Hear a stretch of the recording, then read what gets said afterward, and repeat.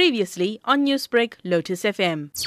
The Public Servant Association, known as PSA, we will be embarking on the strike with the SARS employees on Thursday, the 28th of March 2019.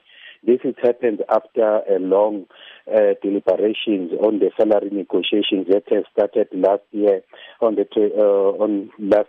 November 2018. It's been 4 months. Now we have reached the deadlock.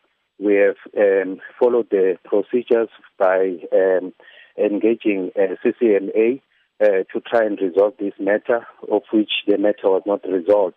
So therefore, the CCMA has issued a certificate of non-resolution. Therefore, we've already served with the employer with the notice that should then not meet with our demand, we are definitely going on a full-blown strike. If the strike goes ahead, tell us about how this could affect service delivery. We demand 11.4%, and the employer is offering 7% on the lowest paid employees on the less sliding scale, as well as 6.5%, 6% as well. So if this strike continues on Thursday, so which means it will affect service delivery, especially in our borders. So which means there will be a standstill in the borders. You can't, leave or enter the country because you need SARS in the border post.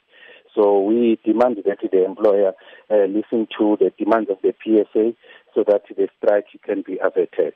Newsbreak, Lotus FM, powered by SABC News.